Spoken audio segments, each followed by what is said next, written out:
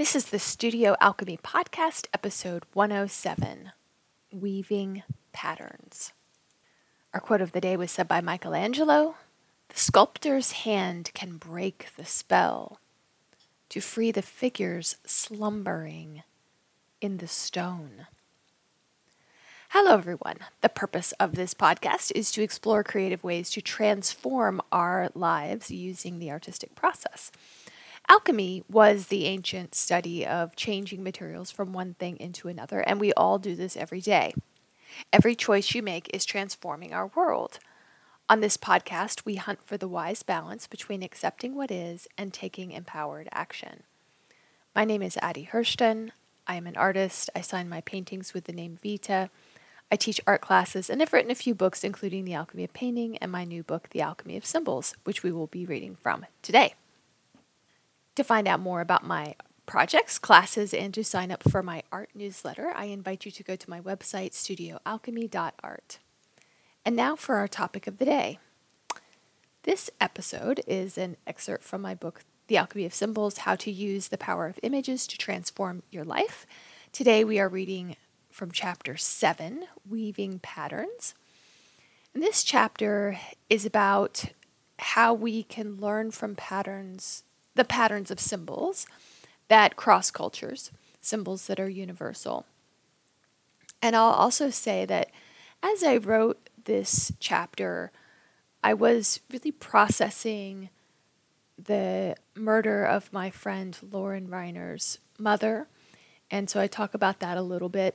And Lauren came on the podcast and on episode 63. So, and I actually went back and listened to my interview with Lauren, and it's sort of sadly bittersweet, but she mentioned her mom twice, and this is before her mother's death. So it would be worth a listen if you enjoyed this episode to go back and listen to my interview with Lauren, episode 63. This chapter is not all sad, by the way. When I wrote it, I really wanted to turn the love that I feel to a happier place. So to not wallow in the muck, to not be discouraged by discouraging things. So it's actually, despite the fact that as I was writing it, I was feeling real empathy and sadness for my friend. But at the same time, I think it's a very uplifting chapter, so I hope that you enjoy it. So I'd also like to share a special thanks to the Indiana Arts Commission for their generous grant that helped me to write this book. And if you'd like a copy of the illustrated book, go to my website, studioalchemy.art, for a link to purchase it. And now for our Chapter 7, Weaving Patterns. The folktale Cinderella is a story that is found in just about every culture on the planet. In China, she is Yixin. In Russia, she is Vasilisa. In South Africa, she is Nomi. In Japan, she is Benisara. In Ireland, he is known as Billy Beg, a young man with really big feet. What is common about all of these Cinderella stories is that there is always a young person who is facing injustice. They disguise themselves. Then, an important person who is often a romantic interest sees past their bad appearance to recognize their inner beauty.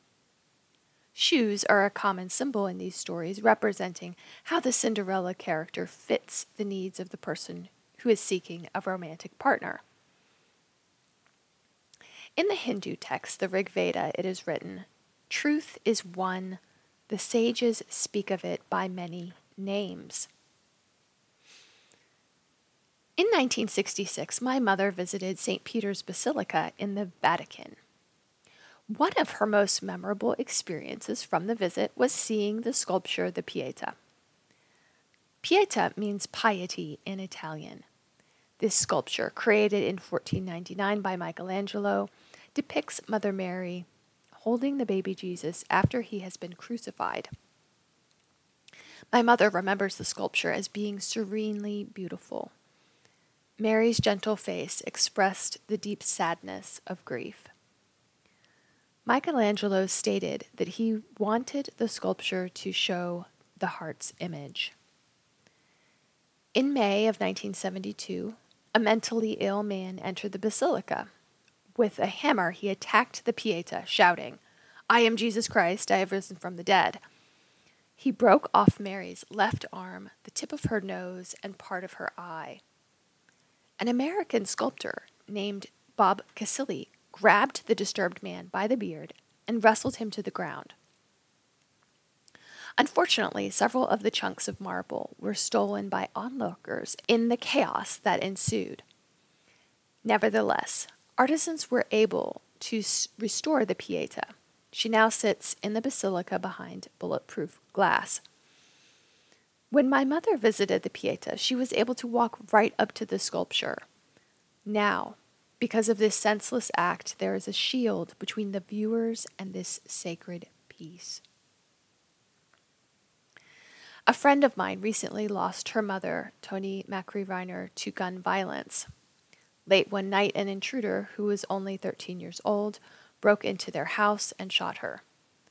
This terrible crime is the most horrific tragedy that has ever happened to a friend of mine.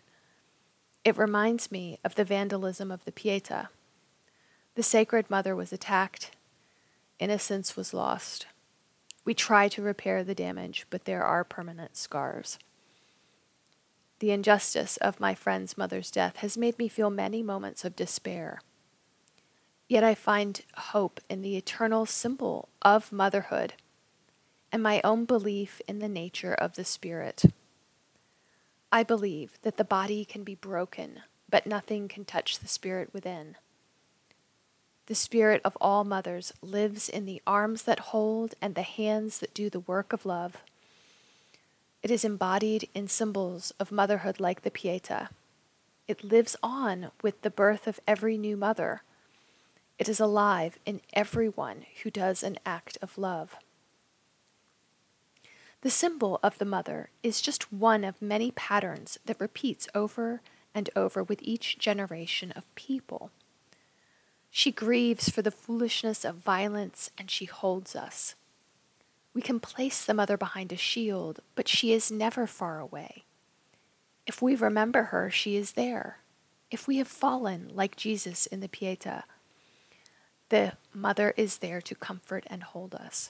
She is in each of us in the form of the energy she gave to nurture us and in our DNA.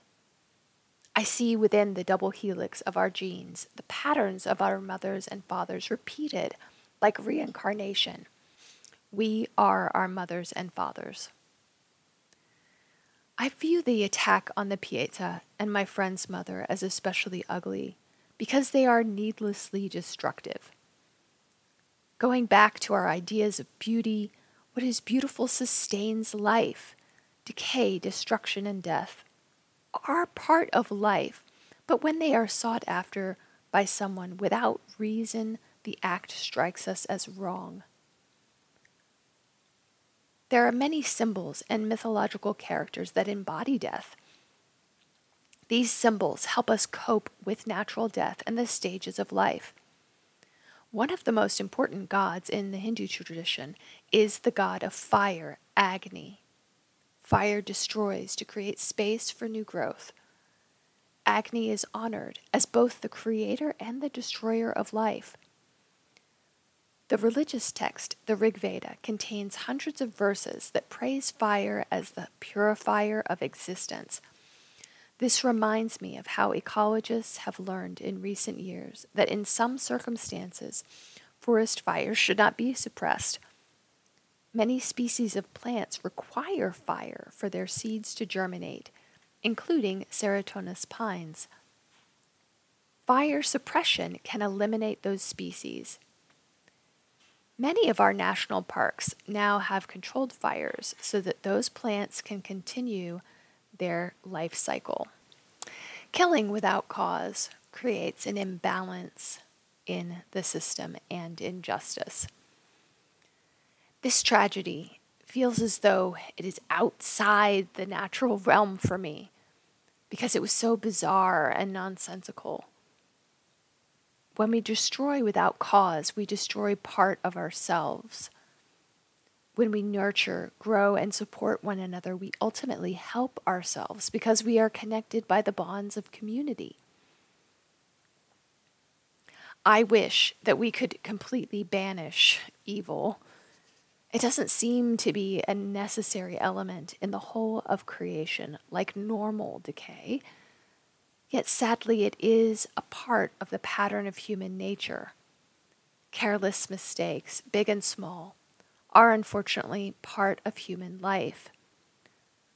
When struggling to understand the death of my friend's mother, I have looked for comfort in the patterns found in symbols. The Wheel of Fortune symbol from European fortune telling is meant to represent how good and bad luck is just a chance of fate. It might capture the unfairness of the tragedy, or the devil could represent selfishness. These symbols represent part of life as we know it, the unfair side of things. The characters Loki in Norse mythology or the stepmother in Cinderella also show the ugly side of human nature. When reading stories like these, we are given hints at how to cope with injustice, often through symbolic metaphors. The heroes rise above the forces of evil and win the day. We too can rise up out of despair if we focus on creating more of the beauty that we want to see. This choice can be solidified in our minds when we embrace positive symbols. Every day we face choices. We can build gardens or build guns. We can choose peace or we can choose war. We can choose love or we can choose hate. We can choose the pen to fight our demons, or we can choose the sword. Quote from Matthew 26:52, "They that take the sword shall perish with the sword." I can find comfort from symbols like the Pieta. In them is a collective cry and grief from all who have witnessed atrocities. The Pieta weeps and we weep. The Pieta holds her son and we hold our sons. And within the pattern of history found in my friend's mother's death, the murder of victims like George Floyd, and in the crucifixion of martyrs like Jesus, there was despair. A despair that I can understand and see reflected in symbols. The poet Henry Wadsworth Longfellow wrote, "Art is the child of nature, in whom we trace the features of the mother's face."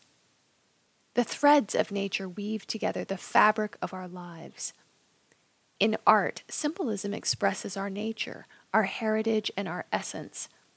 To disgrace one sacred element, whether it is in the form of a symbol or a living being, goes against life. It goes against the flow of the stream. Instead of flowing with the current of life, it fights against it. My fourth grade teacher, Miss Jane Loon, grew up in Scotland. One day, when she was a little girl, her parents took her to a house party. As the grown-ups talked, she wandered throughout the house looking at the pictures on the walls and the interesting knickknacks on the shelves. Then she saw a glass door leading out to a garden. She opened it, stepping into a lush green space. Flowers speckled the ground. A delicate tree arched its branches over her as if it were hugging the garden. Nestled into the earth of the hill, someone had placed a large shell, the largest shell Jane had ever seen. She was able to hide under the lip of the shell, then peer out into the quiet of the garden. Jane imagined fairies dancing around her. Brick walls enclosed the yard, making it a true secret garden. When she went back to the party, Jane told her hostess that she had found the garden. They both agreed that it was a magical place. Years later, Jane returned to Scotland as an adult and went by the old house, hoping to see the secret garden again. Sadly, she found that the yard had been paved over. It was now a parking lot. The plants, trees, flowers, and even the shell were gone. Miss Loon shared this story with my class in one of those funny little true teaching moments between the regular classwork. It stands in my mind as an important cautionary tale. The owners of the garden had a choice to maintain the Garden of Eden or destroy it. They chose destruction. But I don't have to. I can recreate the garden because that is what my heart desires. Quote by Voltaire, "Learn to cultivate your own garden." When I bought my art studio, it came with a beautiful sunken garden full of roses, a fountain, and twin serviceberry trees. I later learned that when the previous owner, ceramic artist Mary Jane Moriarty, bought the house, the backyard was paved over. She had the pavement removed and rebuilt it as a garden space. And when I heard this, I was delighted to think that my garden, like Miss Jane Loon's garden, was paved, but now it is brought back to life again. It is teeming with birds, bugs, herbs, flowers, and my little blue-tailed lizards. I planted my grandfather's rosebush in the garden, a plant that has been in my family for at least 100 years. This is the legacy that I want to put my energy into. Quote by Francis H. Burnett, "If you look the right way, you can see the whole world is a garden." The shell from Miss Loon's garden reminds me of Botticelli's painting, The Birth of Venus. In it, the goddess Venus stands in a shell. She has just been birthed out of the sea, fully grown. She represents youth and vitality. She is an ideal beauty, just like the garden. Ironically, it is Miss Loon who first introduced me to mythology. Like every good teacher, she inspired me with stories and challenges. It may seem small, but those acts made a big difference in my life. What we create by our everyday choices may seem to have a small impact on our communities, but many small acts add up to a large impact. It takes many drops of water to fill the bucket, but suddenly it is overflowing. When we choose to build gardens instead of parking lots, we are making an impact. Every choice you make is impacting the world around you. You have the ability to create things of beauty, to mold the world with your hands, as a sculptor does with clay. If you choose to, you can manifest what you want. You can learn about yourself from the symbolic objects in your life and use that knowledge to transform your surroundings. You can choose your own adventure. I believe that nothing can touch the solid rock that is the soul. It stands at the center, unmoving and impenetrable. The inner rock of my soul will continue on energetically, rippling outward in the form of the many things I have created in my lifetime. I believe that people live on in the ways they influenced the world around them. Everything that a person has done will continue to affect those they have left behind. For artists, the most obvious form of this is in the artwork they created. But you don't have to be an artist to create an impact. Every act creates or destroys. Every act is influential. It is my deepest hope that the work I have done, building gardens, teaching, and painting positive images, has helped bring more light and life into the world. The impact of our choices, what we have built, will continue to influence others even when we are gone.